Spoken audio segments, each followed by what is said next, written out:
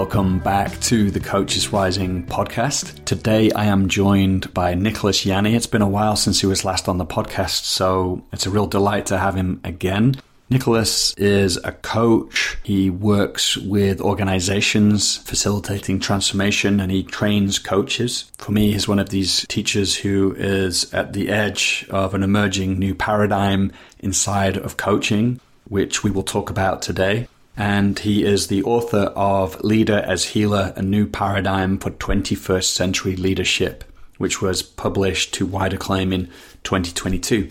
And so today we're going to be talking about the work Nicholas does with his clients. So we'll talk about the paradigm that his work emerges from. We'll talk about what's it like to be him when he's coaching people, what's guiding the coaching, what principles does he bring to the coaching, why is it different from a lot of kinds of coaching that we'll find in today's world. And Nicholas is also one of the key faculty in our online training called The Power of Presence, which is enrolling right now. We've had hundreds of coaches join us, and this approach to coaching is really represented in what Nicholas is talking about today. This is what he's going to be teaching in The Power of Presence. So what is it to access, to leverage the power of presence in any transformational work that you do? And how is that different to many of the approaches to coaching that exist out there in the world today? As I mentioned, Nicholas is one of the key faculty alongside teachers like David White, Thomas Hubel, Jim Detmer, John Prendergast, Arowana Hayashi, Diana Chapman. So it's a really incredible lineup. I invite you to check that out. Enrollment is open now and until the 9th of May, 2023. And you can find out more by heading to coachesrising.com/power of presence. All right, let's dive in. Here's the podcast with Nicholas Janni. Mr. Nicholas Janni, good to be with you again. That's the pleasure of the second time this week, which is a delight. How are you right now? Joel, it's great. I'm looking forward very much to our exchange, and very happy to be here. Thank you. Yeah, we're going to get stuck into your coaching and your work with leaders and the paradigm that it kind of sits within and some of the specific aspects of it. So I think this has been a conversation on the podcast for a while, this sense of the times we're in and perhaps the paradigms we're in between. And, that only seems to be accentuated with the rapid unfolding of AI and some of the possibilities of that. And so I'm just curious if you could speak into the work you do on a broader level in terms of how do you think it's different than a lot of work, transformational work that may have occurred previously or coaching that's around these days even? How would you define it? So first of all, I think we're in catastrophic times. Even if you listen to someone like Daniel Schmachtenberger, the different catastrophe scenarios. And I think it's getting faster. And in a way, it's out of control, totally out of control. And what I see as one of the foundational pillars of why that's happening, it's something I've said for a long time. It's something that Ian McGilchrist in his work masterfully articulates, but I'm certainly feeling it in a more acute way than ever, and meeting it in a more acute way than ever, is that our left brain, our thinking, has totally taken over our ability to sense, feel, and connect.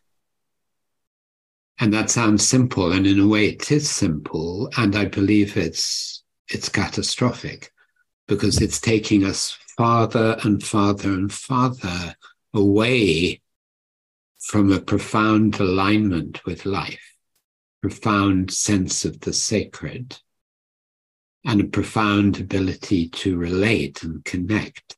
So that's why I say two things in a way. And, I think we've talked before, I had this kind of life-changing awakening, age 16, in which, at least on an intellectual level, I totally understood that we live in a much smaller version of reality than we could. That is becoming more and more vivid and visceral for me. So that's one pillar, that we've got locked into and normalized a very small version of reality. And I see that in all the clients I work with and all the organizations I work with. And along with that, we've normalized that thinking is the predominant function. And instead of listening to Einstein's question, simple but essential question, is your mind your master or your servant? We've catastrophically normalized that the mind is our master and that everything is about knowing. Everything is about knowing more and more and more, as if that's the best way to navigate life, rather than that being one of the incredible tools we have. But there is a much deeper function within us, which is our experience of life. And within that, I mean, we can come back to it, but I'm deeply engaged in McGilchrist's book, The Matter with Things, which is a real masterpiece, absolute masterpiece. And I just the other day read, I think, a beautiful distinction he made when he said that curiosity is totally different from wonder and awe. Because the function of curiosity we have within us is basically a very left brain function. We get curious about something and we want to know more and more and more, which of course has a place. But in the experience of wonder and awe, there is no knowing. There is no knowing. And to the degree that we cut ourselves off from that, we're in big, big trouble. So all of my work in one way or another is, first of all, to recognize how much we've normalized disconnection and this small version of reality. And then to do everything we can it's like to bring back online all the parts of us that have gone offline as we've prioritized thinking as the primary function. Now that requires a huge shift, to go to the second part of your question.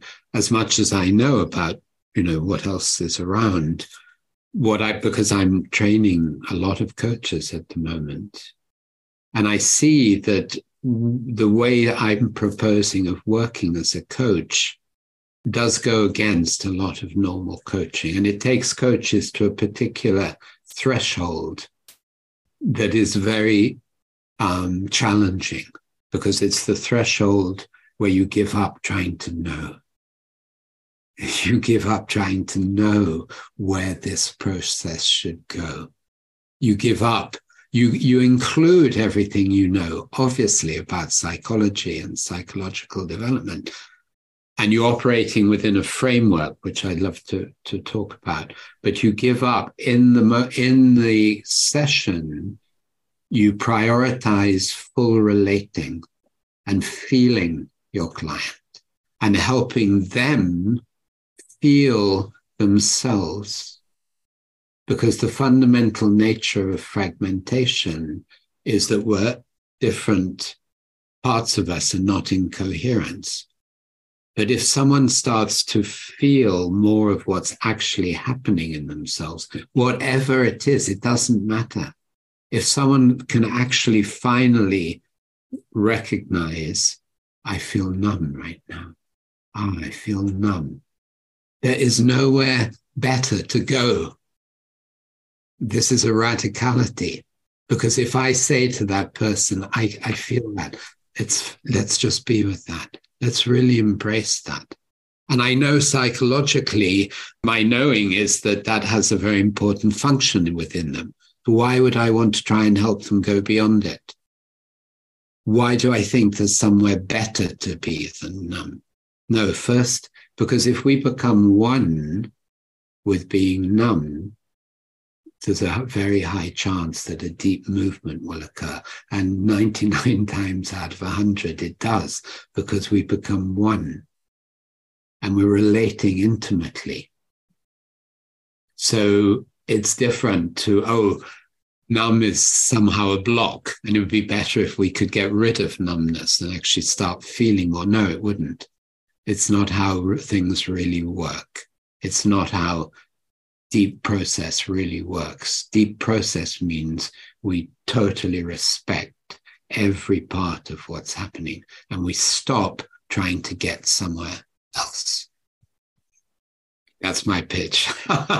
Yeah, I mean, it's one that I resonate with deeply, and I think it's one that recognizes the wholeness of our clients, and also is aligned with perhaps seeing our clients as biological, unfolding, emergent biological beings, as opposed to, I think we might often approach our clients in the way you described before. If we just have our left brain and we think we can know them and learn enough theory and knowledge and psychology, and then we can chart a path forward, deploy a process. Yes. And even the fragmentation between therapy and coaching, that's interesting as you speak. I want to ask you about the framework that you hold in a moment, but that's a whole topic we should talk. Yeah, but it's like, of course, as coaches, we want to be mindful of our own boundaries around our own skill set, and not re-traumatize people to be trauma skilled and trauma sensitive. And, it's interesting. We have this delineation between therapy and coaching that's so strong in some ways. And yeah, when you actually look into it, let's talk about it, because I think very limiting delineation. Yeah. I am curious to know more about the framework that you hold that allows you to work in this way that you're describing. It's one of the things I'm hearing is, and maybe this is a starting point to talk about that framework. You're just including whatever's here. It's not bad if you feel numb. Numb is what's here.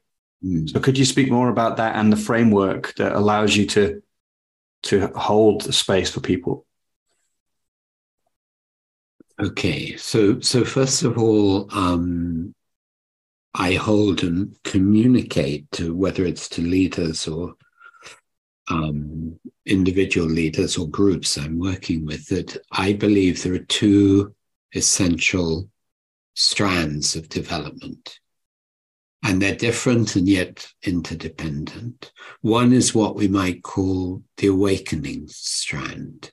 So we use meditation, we do subtle body work, we do yoga, we do qigong as very committed practices, because they will bring in frequencies that will, in their own way, melt our separateness. They will in their own way awaken the subtle energies within us.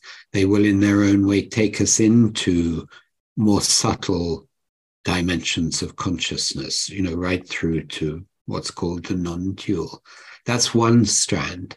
The other strand, and it's the one that in most corporate coaching and organizational development is largely ignored, is the emotional work, the trauma work. Because I see that in myself and I see in others, without that, we just get into more fragmentation and even spiritual bypass. Like the meditators who will tell you, well, meditation dissolves everything. I don't think it does, unfortunately. It would be easier if it did. No, we have to work with this. And the composition of this strand is very personal, my biography. It's also what I carry from my ancestral lineage. And in many cases, it's the level that I carry from the collective tribe or culture or nation I'm in. And those all sit within me. So I'm always affirming that we have to work with both of those, which of course, it means that it's totally imperative that we ourselves are working with those. And in many ways, I'm in a phase where both of those have become more intense than ever. Interestingly, I'm experiencing more opening than ever of this kind, and at the same time touching new layers of my own personal and ancestral trauma.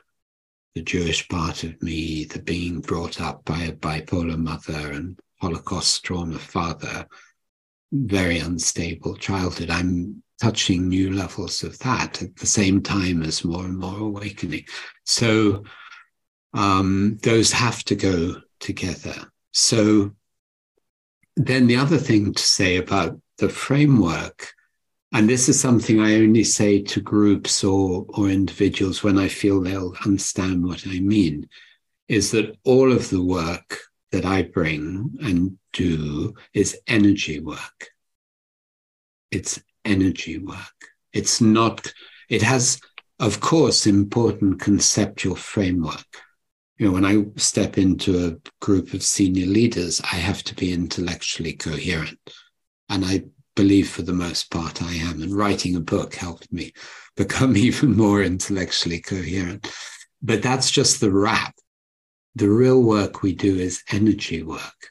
So in an individual session, if I am, through my presence and relational capacity where I can feel you, probably initially even more than you can feel yourself at moments, but I invite you to feel exactly what's happening.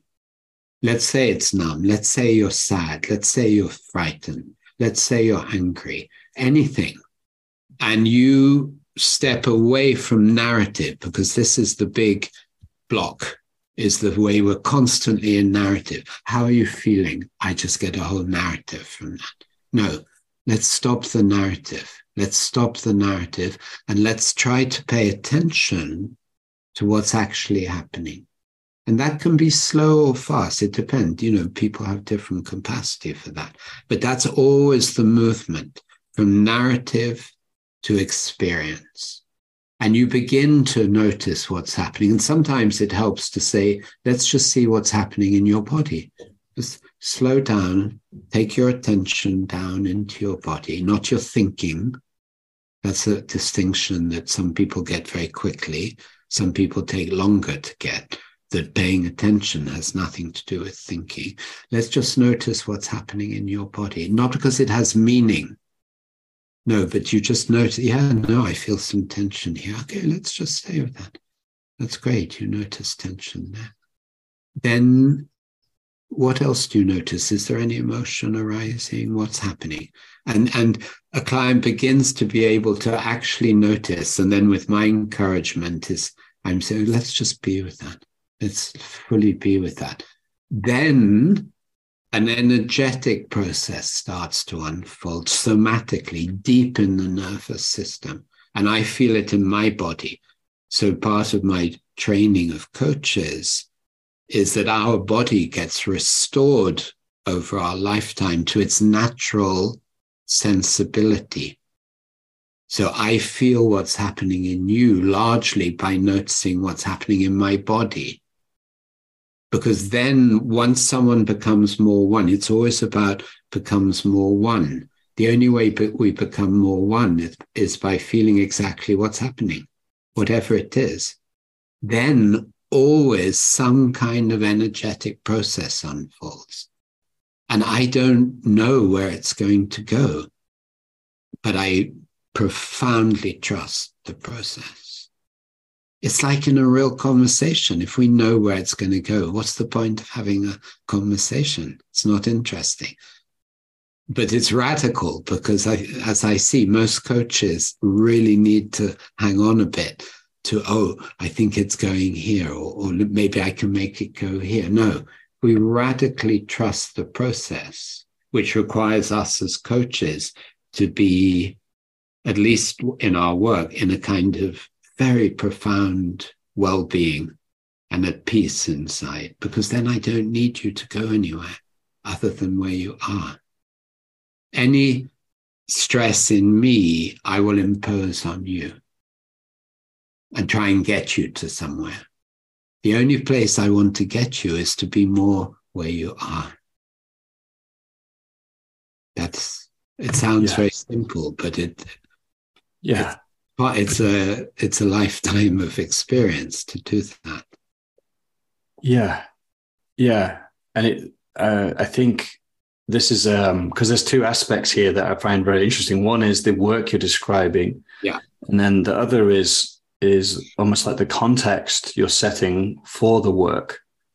So because I think, if we think back to the start of our conversation, and the worlds in between, the sense of being in between worlds and left brain, it does feel like a lot of people come into coaching, and even coaches have this, where they want to make change, which is understandable. That's a if somebody's feeling there's not something not quite right, they want to make change. But it's as if the change is kind of layered over the top of the fragmentation you're describing, or it's a way of trying to find a place where suddenly I'll feel okay.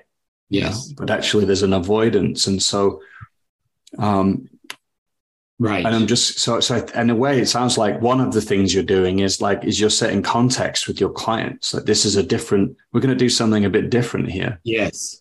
Yeah, this is really important, actually. And again, it brings in a very interesting principle, which sounds very Zen-like. I'll say it and then try to explain why I say it, which is that the biggest obstacle to change is trying to change. Now, why do I say that? Because if you look at organizational change, it's well known, it's been known for ages that over 70% of it fails.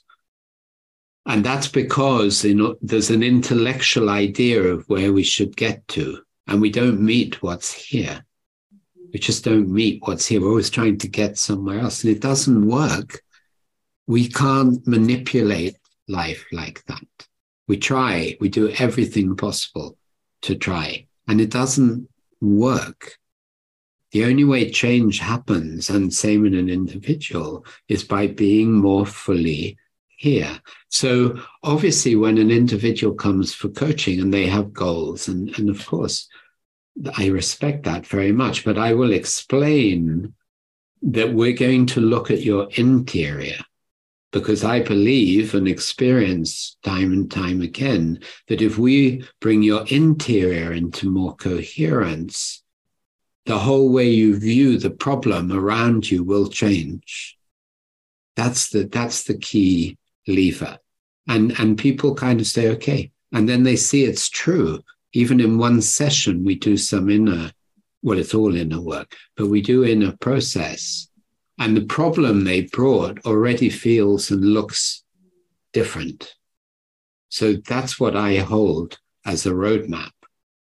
So I very rarely engage in discussion about the situation out there, because people are always wanting to put the situation out there, that if I could resolve it out there, which is, of course, a self-protection from actually looking where it's going to be more vulnerable and maybe more painful and whatever. So I think that's a very important framework. Same in an organization who's trying to change. No, of course, I understand it would be better. So what's happening is not okay. But first, let's really feel what's happening, because out of that, change starts to happen. And real change anyway, I think 9 times out of 10 or more, is unimaginable when we start. Real change. What I'm experiencing now in my life, I could not have imagined even 2 months ago. I had no map for it, because we only have the map that we have. When real change happens, we're in a new landscape. And it's not a landscape we could ever have imagined. Otherwise, we just moved the existing components around. Well, that's not real change. Something changes, but it's not profound development. I think this is a really important point, because that chimes to me with what I've been learning about complexity theory, is that there's some people who are critical of like visioning, visioning too much because you idealize an imagined future place, but actually, and that can distract you from being where you are and what wants to be met. And there's this notion of adjacent possibles. So like once you start to be where you are, things start to unfold in a more organic sense. And the question I have for you is, like, I'm really curious about this on my own coaching, is then how do you hold people's longing, or desires? Because it's, and in a sense, I'm asking what orients the exploration? Because, someone might come in and they might say, like, I just want to get clear on where I'm heading in my life. I've got this sense I've been in this certain phase now, and that's complete. And so, there is that topic there, it's like that there is, it's important to honor that that's why they're there. So how would you like hold that longing inside of them, and then the way you work in this way you're describing? It's great. It's really great how you ask that. I would honor the longing and say, but the primary work we need to do is to see where you are right now. I'm not going to help you try and get somewhere. I'm not. I am going to try and help you unfold more and more of the composition of what's happening now, which anyway often has layers. And that's a very important part of the work as well, that there's a kind of architecture. And I often see it as a kind of elevator, that whether it's in one session or more than one, we need to take the elevator down into what's actually the composition of where you are. And if you're longing to get somewhere, is that because you feel lost right now or confused? Then let's be fully with that. Let's not try and get somewhere to avoid the discomfort of where we are now. And I know that if we do that, the desire to get somewhere, the longing will be taken care of, but not in the way the person thinks when they arrive.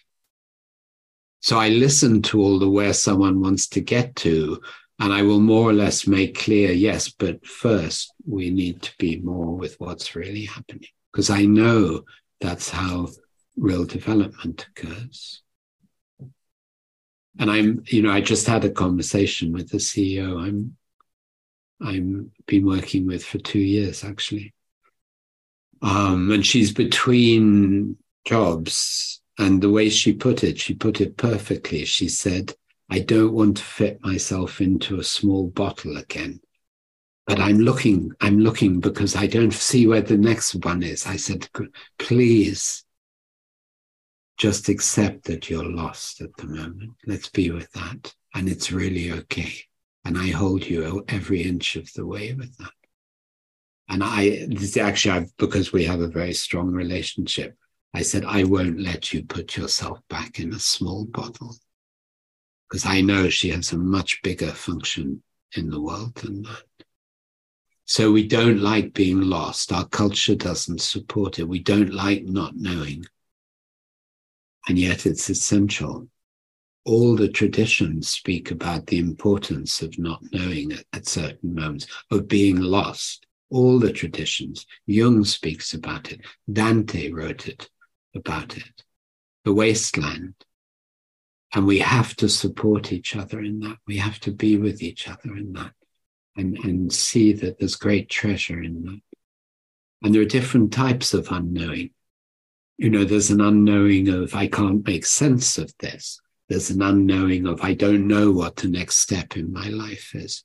And then there's more mystical unknowing, which is that actually in experiences of wonder and awe, there is total unknowing. What is there to know? So there are different types of unknowing. But generally speaking, our left brain absolutely hates any kind of unknowing, because it's always trying to put things into the known, which is one of its great tyrannies. Did I answer your question? Yeah, About, when client comes with a goal, and of course I hear that. But I know that the way forward can only be what's here now. All the layers of it, which sometimes may be that there's a high awakening happening in you. Let's feel that. And right through to those levels of ancestral trauma here that we need to give space for. It can be anywhere on the spectrum and often a mixture. That's what I mean by the architecture. And my job as a coach is to be very, very, very tuned into all of that, all the layers. And that's, I think, I feel it as a great privilege to do the work because it's a deep spiritual practice. And it's taking me to my most sensitized and attuned levels of consciousness. So, I often feel one should be grateful to one's clients for the gift of this relating like that. It's very, very beautiful because it takes me into more and more oneness. There's a few threads I want to pick up here. One is it seems like whilst we're in these dark times in inverted commas, it feels like, but perhaps there's a way of actually seeing what we're going through collectively now in a way and framing that as we might feel more lost or uncertain and, that we can make that wrong or bad, as a species, we need to find our way forward quickly, but actually perhaps there's a collective kind of holding of space of something that's breaking down or dying. Right. Yeah. I would be cautious about, I had a kind of jump when you said we need to find our way quickly. No, that's what I'm challenging. I'm saying that's a common. I'm not sure I don't think that's really what's happening in a way. As best I can make sense of it. That's what I'm saying. I think a lot of people are saying we need to find our way quickly, but actually I'm saying maybe we could collectively reframe or like hold space for the death process, the dying process. I completely resonate with that, Joel. Exactly. And I often say, and I do feel it very strongly, I don't see my work or your work or all of us who are working to really bring in something different. I don't see it as being to avert what's happening. I don't know, my sense is what's happening is way out of control. I fear it's going to get worse and worse. I don't see any chance of really reversing, a lot of the collective horrors that are happening. And now we have artificial intelligence, which is already fast getting out of control with very little regulation. But I don't have any motivation to try and stop what's happening. I have a huge motivation to be part of the growing field that see that there is a next step for humanity, a huge next step. But I don't think we can have any sense of how that's going to happen. My feeling is I can only be fully committed to that. And to navigating this chaotic time with as much community as possible, as much truth as possible, and as much kind of faith in the deep sense of the word, of the deeper intelligence that's working itself out. I do think big picture a lot. I think humanity is in one of the most critical points we've ever been at. Mm. And who knows what's going to happen, but we're in this. If it was an individual, we'd say they're getting, an addict. We'd say they're very close to the bottom now. Mm. Actually, probably they won't change until some kind of bottom is hit. We know that in individuals. Mm. And it's sometimes scary, sometimes recently in a way that I feel is good, even though it's painful. I've felt the kind of trauma and suffering around more acutely than ever. And I think that's really important. I say to CEOs, if reading the news or watching the news doesn't sometimes break your heart, that's a problem.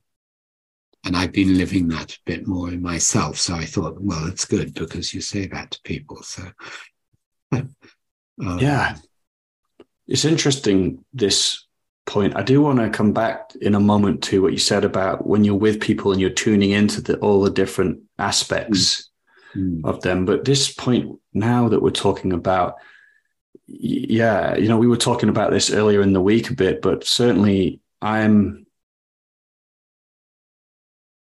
in a deep inquiry around how do I relate to this moment, because this moment is relating to me. And disturbing me, and I feel openings occurring as well, deep openings, which are in some ways wonderful, but also in other ways bringing me into a deep intimacy with the world around me, and that's painful too. Yeah, like my heart feels broken open, and I'm scared, and I feel fear, and I feel a love for the people around me in ways that it's just incredible, the preciousness of these simple interactions with the loved one in my lives and the people who I don't even know, so it's all become more raw, and like part of me wants it to go all kind of safe again, and like kind of, I don't know what it is, but but I don't feel like that's coming back. And I don't mean to say like that we can never feel safe on the earth, but it's more like, no, there's something afoot right now, and that's not going to go away, and you can't just ignore it and push it away. Yeah, sometimes you might need to actually take time out from in some way because it might serve you, but no, there's a deeper invitation into who you find yourself to be and what's called forth from you in this moment, and the deep inner work required to be able to continue the integration, the cohering, both individually and collectively. So yeah, I just noticed that, it's like I'm living with it day to day, and I don't know if this makes sense to you. Yeah, it makes, first of all, it's beautiful and very touching to hear how you speak. And I totally relate to it. And I think there are two responses. One is how much we need community, how much we need to be able to talk with each other exactly like this. And I could relate to virtually everything you said in my own experience. More and more as well. I feel more and more raw in all departments, from the highest to the most painful. And then what also comes to me, and it's coming, I think, as a response in a way to what you say. I recently, my wife and I went somewhere that I've been wanting to go for many, many years for different reasons. And it's a place called Assisi, which I'm sure many people know, in Umbria in Italy. It was where St. Francis resided in the 13th century and had this radical awakening and formed a whole movement from that, which has become enormous worldwide. It's one of the biggest religious movements worldwide. So anyway, finally we went, and it really had it was like first of all, it's one of the most sacred places in the world, in my experience. And it's one of those places like Sfat in Israel, where you feel there are the very thin veils, like the higher dimensions are just there. And we spent 3 days, and we went to different places to do with his life. And they're all imbued, with we were just utterly transported and transfixed. And one of the deepest moments for me, it happened twice, actually, in two different places, was I felt in touch somatically, experientially, with the truth of the fundamental goodness of life, of creation. And I felt that I'm touching something very new here. So why I say that is because I think one of our anchors in this growing chaos, in our growing rawness of all types, is this, my wife calls it faith. In the Jewish tradition, it's called faith. And it's a little bit different from the Christian term. And I used to say, I can't really relate to that word because it assumes faith in, but I'm beginning to connect more with the word, because if we in some way stay connected to that, and the way I do now is just, I look at creation. I mean, what could be more extraordinary than creation itself? And the understanding that the human journey is that we were one, and then it got shattered, and all the traditions have their own mythology around that. In Kabbalah, it's like the vessel shattered, and the whole journey of humanity is restoring the pieces in order to evolve back, not back, but to evolve into the unity again. And I think holding that is very, very important. And then reading McGilchrist is helping me a lot, because he puts it so clearly. He frames it so clearly. So, yes, I still have days and moments where I'm like, oh, what's going on? I'm really not. And then I also look at my own trauma layers and speak about them. And that brings healing as well. And then there's this deeper faith, let's call it, in creation, not in God up there somewhere, but in the divine, sacred, extraordinary miracle of creation. And I think that's very important. It is for me anyway. And I had the feeling of how you're receiving what I'm saying. Well, I'm just feeling the sense of like that creation here now, in some ways it's permeating through this conversation. Joel and Nicholas together in dialogue, talking, and how we came to be like this, from the Big Bang, if that's where we want to go with it. But just the kind of diversity and miracle of life, of how it's unfolded. And I if I can bring it back to working with people, it's actually interesting. I think there's some of the things you're just saying now that might be relevant there in terms of maybe faith, how that plays out in working with clients. But in particular, I'm interested in what you were saying about, tuning in with clients to these different layers. And, you've spoken about being in uncertainty. So, and inviting clients out of narrative into felt sense, which I can get, because then, and I know you have this word and energy connecting kind of principle as well. So could you say a little bit about like, what's happening for you when you're with somebody and you're tuning into them? Like what are you doing and seeing? And yeah, and this is what I'm trying to teach. And I'm also discovering that it's on the one hand, it's not so easy to teach. And on the other hand, people are really drawn to it because it's not like a method as such. But we're in a beautiful process. I have quite 26 people in a year-long training with me at the moment. So I'm learning a lot in that as well. So first of all, I have an increasingly unshakable faith in the process, meaning that there are times even in the session where I can have no idea what's going on.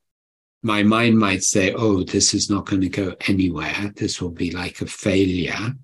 I hear that little voice in me.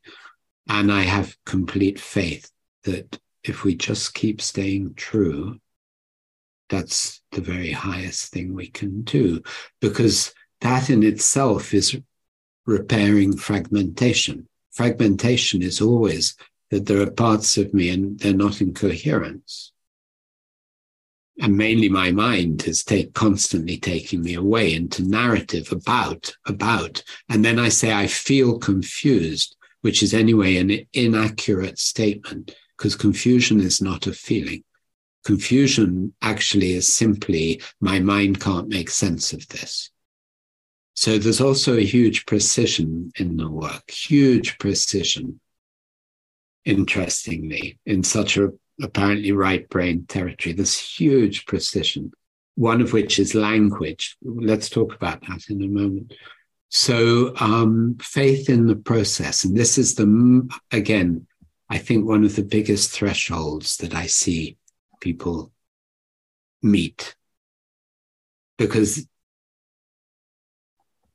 every bit of not faith we have in the process comes out of our own inner fragmentation. So in a session, if I'm resting in a deep, deep ease, heart open connection with you, I don't need you to be anything other than what is absolutely true in you. Now, the more that happens, why do I say an energy process? Because it starts to happen in the body, for instance. That's a sure sign that this is energy work. Let's say even on a very simple level, you say, yeah, no, I feel anxious. And then you start to explain. I say, no, I don't want to hear the explanation. Just, if you're willing, feel the anxiety for a moment, locate it even in your body, and just go towards it, breathe, feel it. And you say, okay, I'm making it simple. And you say, okay, I'll do that. And I'm feeling it with you, and I see that you're doing it. Well, what happens then usually is a huge difference in your bodily experience, and therefore your whole experience. Almost always with anxiety, for instance, you will start to say after a bit, oh, I feel my legs. Oh, I can feel my feet, because the energy is moving in the body. And you ask me what's going on for me. I'm feeling that. I'm tracking that. I'm feeling that in my system. And I often now speak of it as acupuncture, because if you locate fear, you locate the bodily sensation of fear, and we agree to stay with it, that's the acupuncture needle going in. And what does a good acupuncture needle do? Well, when I have acupuncture, the needle goes in and there's like streaming all through my body. That's exactly what we're doing here. That's why I call it energy work. And the same is true in a group. When a group starts to get more present, meaning to be more with what's happening, you see people's body change. Literally, people are suddenly sitting differently. That's why I say, do you understand that what we've been doing for the last 2 days is energy work? Oh, yeah, I feel it. But it's all predicated on my full embodiment. That's why our own inner work is never, ever, ever, could never be finished. Because I become more embodied as a practitioner, and therefore my system feels you more. Every movement in you, and suddenly I feel, oh, there's a 4-year-old here. Now we maybe talk about therapy and coaching. I suddenly feel the fear you're feeling. It's also younger. And I might say to you, does this feel like a fear that also has a history. And if you're already out of your narrative, you'll say, yeah, not because you think about it, because you feel that. And then I might say, what kind of age? And you might say 6. And then you might say a bit about what was happening then, or you might not. And I say, let's feel also the 6-year-old. Let's feel the 6-year-old. And we do. We do. It's like I feel the 6-year-old in you. I feel the young boy's experience, like maybe frightened or alone. And then I will maybe say to you, the 6-year-old felt very alone, right? And you'll say, yeah. And this landscape is unfolding. It's perfectly held. And that lasts, however long it lasts, and then it naturally finishes.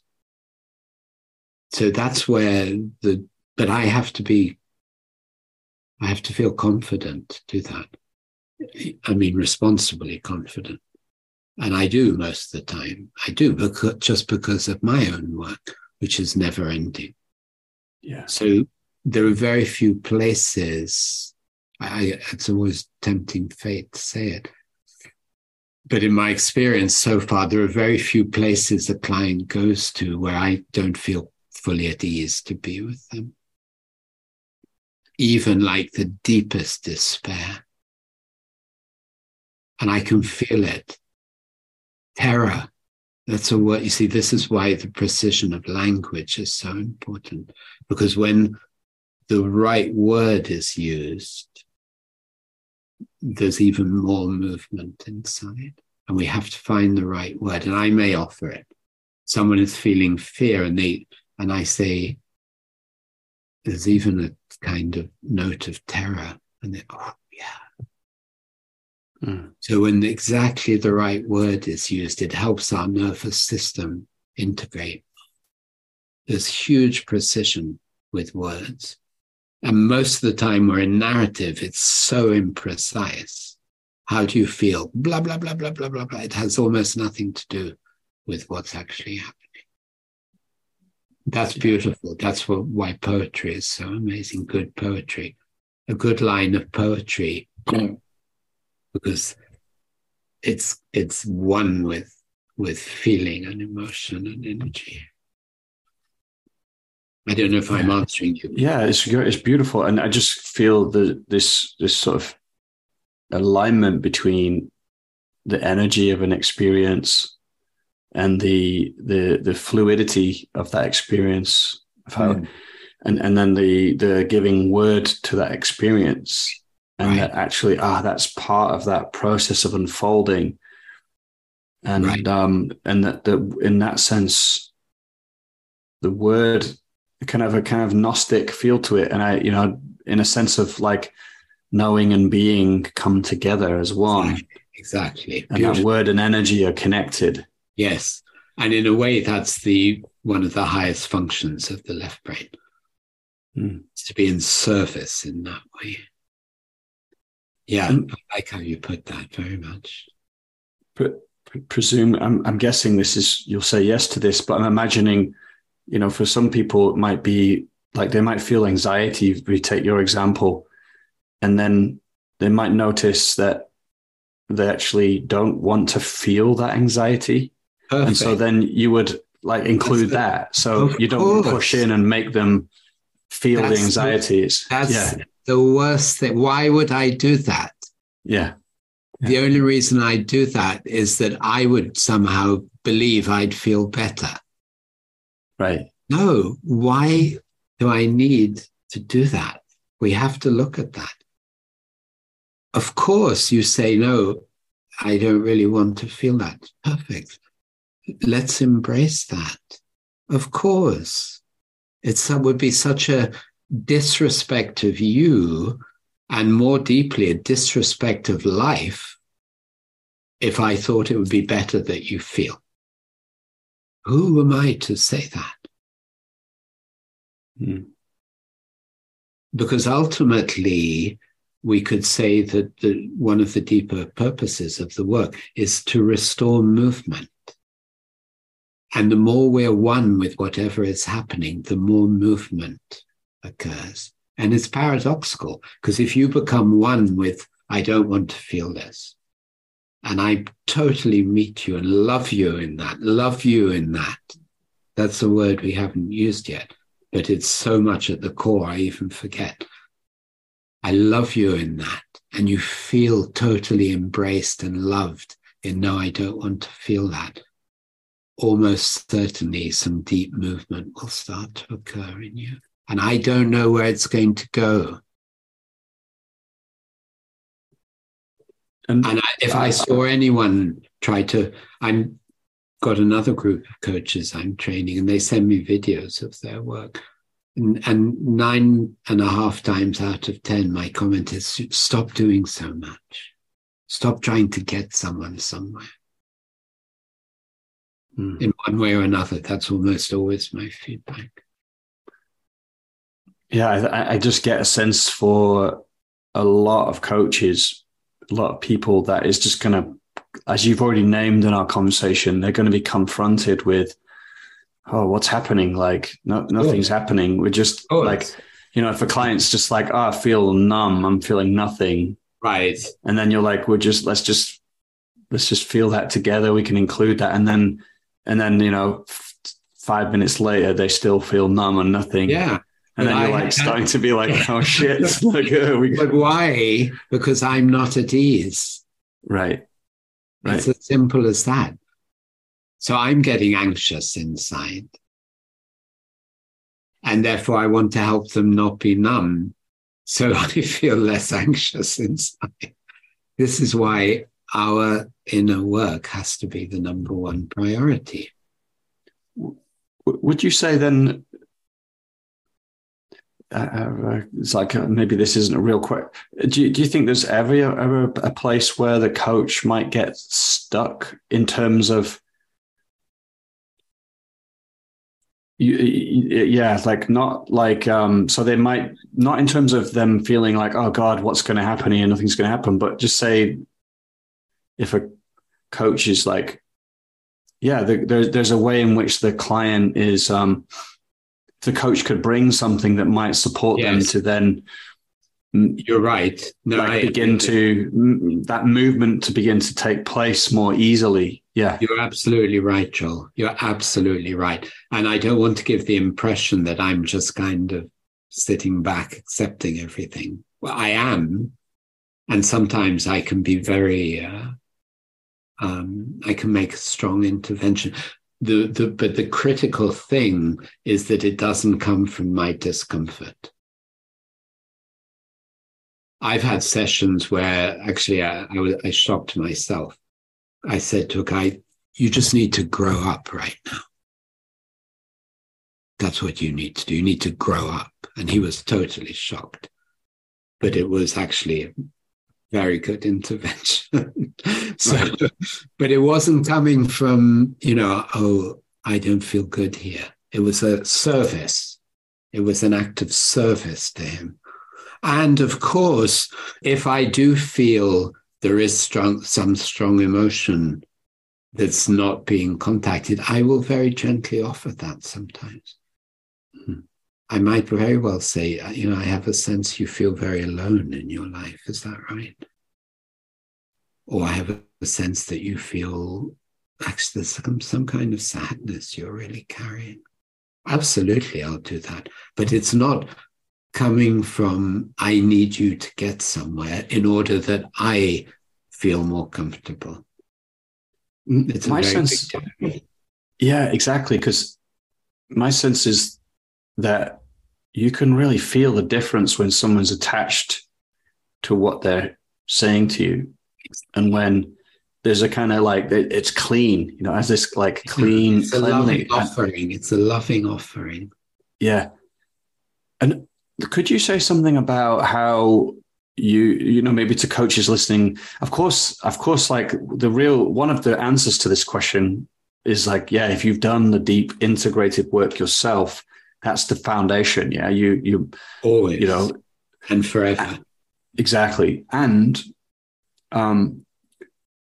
like something like could you talk about how you said like it's not coming from that I need to get the client anyway to get something. How have you worked with like refining your connection to that insight or that knowledge, that knowing that's coming from you with what you're seeing, and then trusting and sharing that? Like, is there a way that we can, begin to play with that more? Is that just a byproduct of doing the deep integrative work? Or? Well, yeah, I think that's where we hit exactly when I said it's difficult to train this.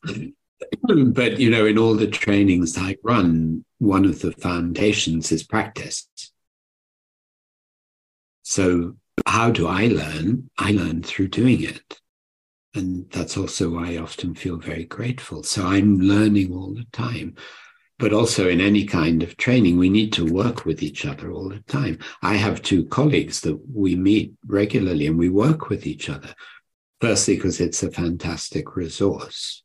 But that's also a learning for each other. It's a learning for each other. So there's you don't get good at anything without huge amounts of practice. And we need to work with each other. And then we find, if we're doing our own work within all of this, that it happens naturally. And we understand the principles. We understand about the emotional landscape. We understand, and we begin to notice when we can feel, there's an ancestral energy here, or a collective energy here.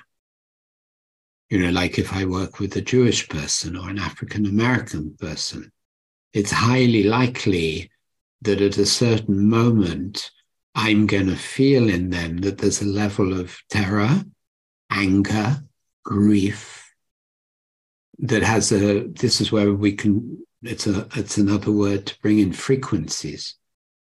Those have frequencies which we need to become sensitive to. That this anger you're feeling now, or even as a woman, this has a very collective layer as well. And let's honor that. Let's see if we can feel that as well. This is the architecture of emotion as well. But we gain that sensibility, I think, just by practice and practice and practice and contacting it in ourselves. I've done so much work with the Jewish trauma in me, and there's a lot further to go. And my father's huge Jewish trauma, which he never, ever began to resolve. Mm. Mm. I, now have a home in Italy where I spend a lot of time. And on the one hand, it's an amazing place. And on the other hand, it's bringing me more and more into contact with his unresolved trauma. He had to flee Italy at the beginning of the war and never went back to live there. And I'm now living there almost on his behalf. And I say, okay, you see, I get chills in my body when I say that. Yeah. Yeah, that's beautiful.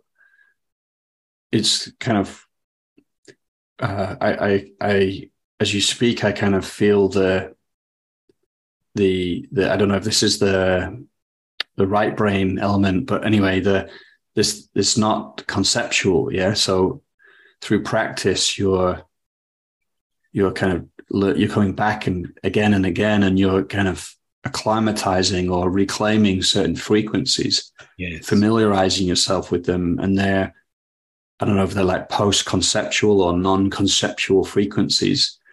And then so you kind of start to feel them or sense them in others too. And I'm kind of feeling also this sense of place, and connection to the earth in this work too, in the resolution of trauma, like the ancestral element to it and the collective element to it, that perhaps for too long, a lot of leadership development has taken place within a bubble, isolating absolutely the coach, the client from just, seeing them as a separate individual. Yes. So I'm not even including the context of their work and their relationships at work, but also their ancestral collective 100%, Joel. And that's why this whole relatively new field called trauma-informed leadership that people like Amy Fox are pioneering, and I in my own way are also very much living into, and the work I do with Bob Anson, that's one of the pillars I hold as well. And the core of it is our move, and that's why it's so rich, this journey. My move, let me speak very personally, into more and more and more and more embodied experience of life, in which my narrative and my conceptual capacity are servants, but my core is an embodied, unknowing experience of life, heartful, embodied. And then, as you say, on a good day, I can meet someone in the street and my heart opens to them, to their whole experience of life and their difficulty and their trauma. Because I'm open. I'm not stuck in my narrative bubble. That's, for me, the biggest core of this work, to break our narrative bubble and come back into deeper and deeper connection with life, and therefore with the sacredness of life. Well, amen to that. Actually feels to me like this is a good place to kind of bring our conversation to a close. There's many other questions, but so I want to honor that and actually just name that you will be teaching as well. I know you have your own programs, but also in the Power of Presence, yes, which is going to be starting soon. And you're going to be talking about many of these topics and teaching many of these topics and practicing in that program too. Yes. And I love doing that. And I just so much honor what you put together with that program. And I'm very grateful to be invited to participate. So thank you. Yeah. And where can we find out more about your work too, Nicholas? nicholasjanni.com.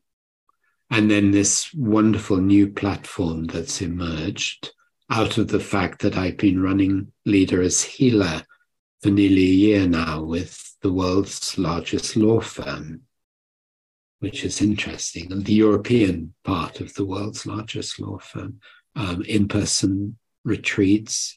We've got this beautiful new platform of 30-minute coaching sessions. And the person knows when they come, because they've got a document, they'll have just 2 minutes for their narrative. And then 25 minutes we work with the process. And it's unbelievable what's been happening with that. I have a whole team. And that's matrixleadershipdevelopment.com. And it's a beautiful website, matrixleadershipdevelopment.com. It includes something I've visioned for years, and finally we've realized it, is a virtual temple. So if you look at the menu on there, there's something called a door. And I always imagined that we could create something like this so that when you need, you literally click and you actually see a door opening and you have the sensation you're going into a temple. And it works, at least for most people I know. And you sit in there 1 minute, 10 minutes, as long as you want. And then you leave and the door closes. So that you actually have a visceral experience of walking into a sacred space. And then when you're ready, coming out. So that's on the website as well. And people can book individual sessions as well whenever they want on the website. Nice. Thank you. Thank you, Nicholas. Yeah. I love how over the years our contact and our conversations get deeper and deeper. So lots of love to you and thank you. Hello, it's me again. I'll just take 1 minute to tell you again about the Power of Presence. Nicholas is going to be teaching on that alongside Thomas Hubel, Jim Detmer, Ariwana Hayashi, Dinah Chapman, John Prendergast, and others. It's all about how do you do what we've been talking about in the podcast today? How do you do this deeper transformational work, and what is the role of presence in that work? It's really a training of our times. My belief is that in the age of AI, presence will be one of the differentiating factors with coaches. So if you're interested to know more about this, there's 18 live video workshops where you'll be able to interact with the teachers. There'll be coaching demos, Q&As, 4 live practice sessions. It's credited for 27.5 CCEUs, 26 of which are for core competencies. Everything's recorded and downloadable and transcribed. It's a very immersive training. So if you want to find out more, head to coachesrising.com/power of presence.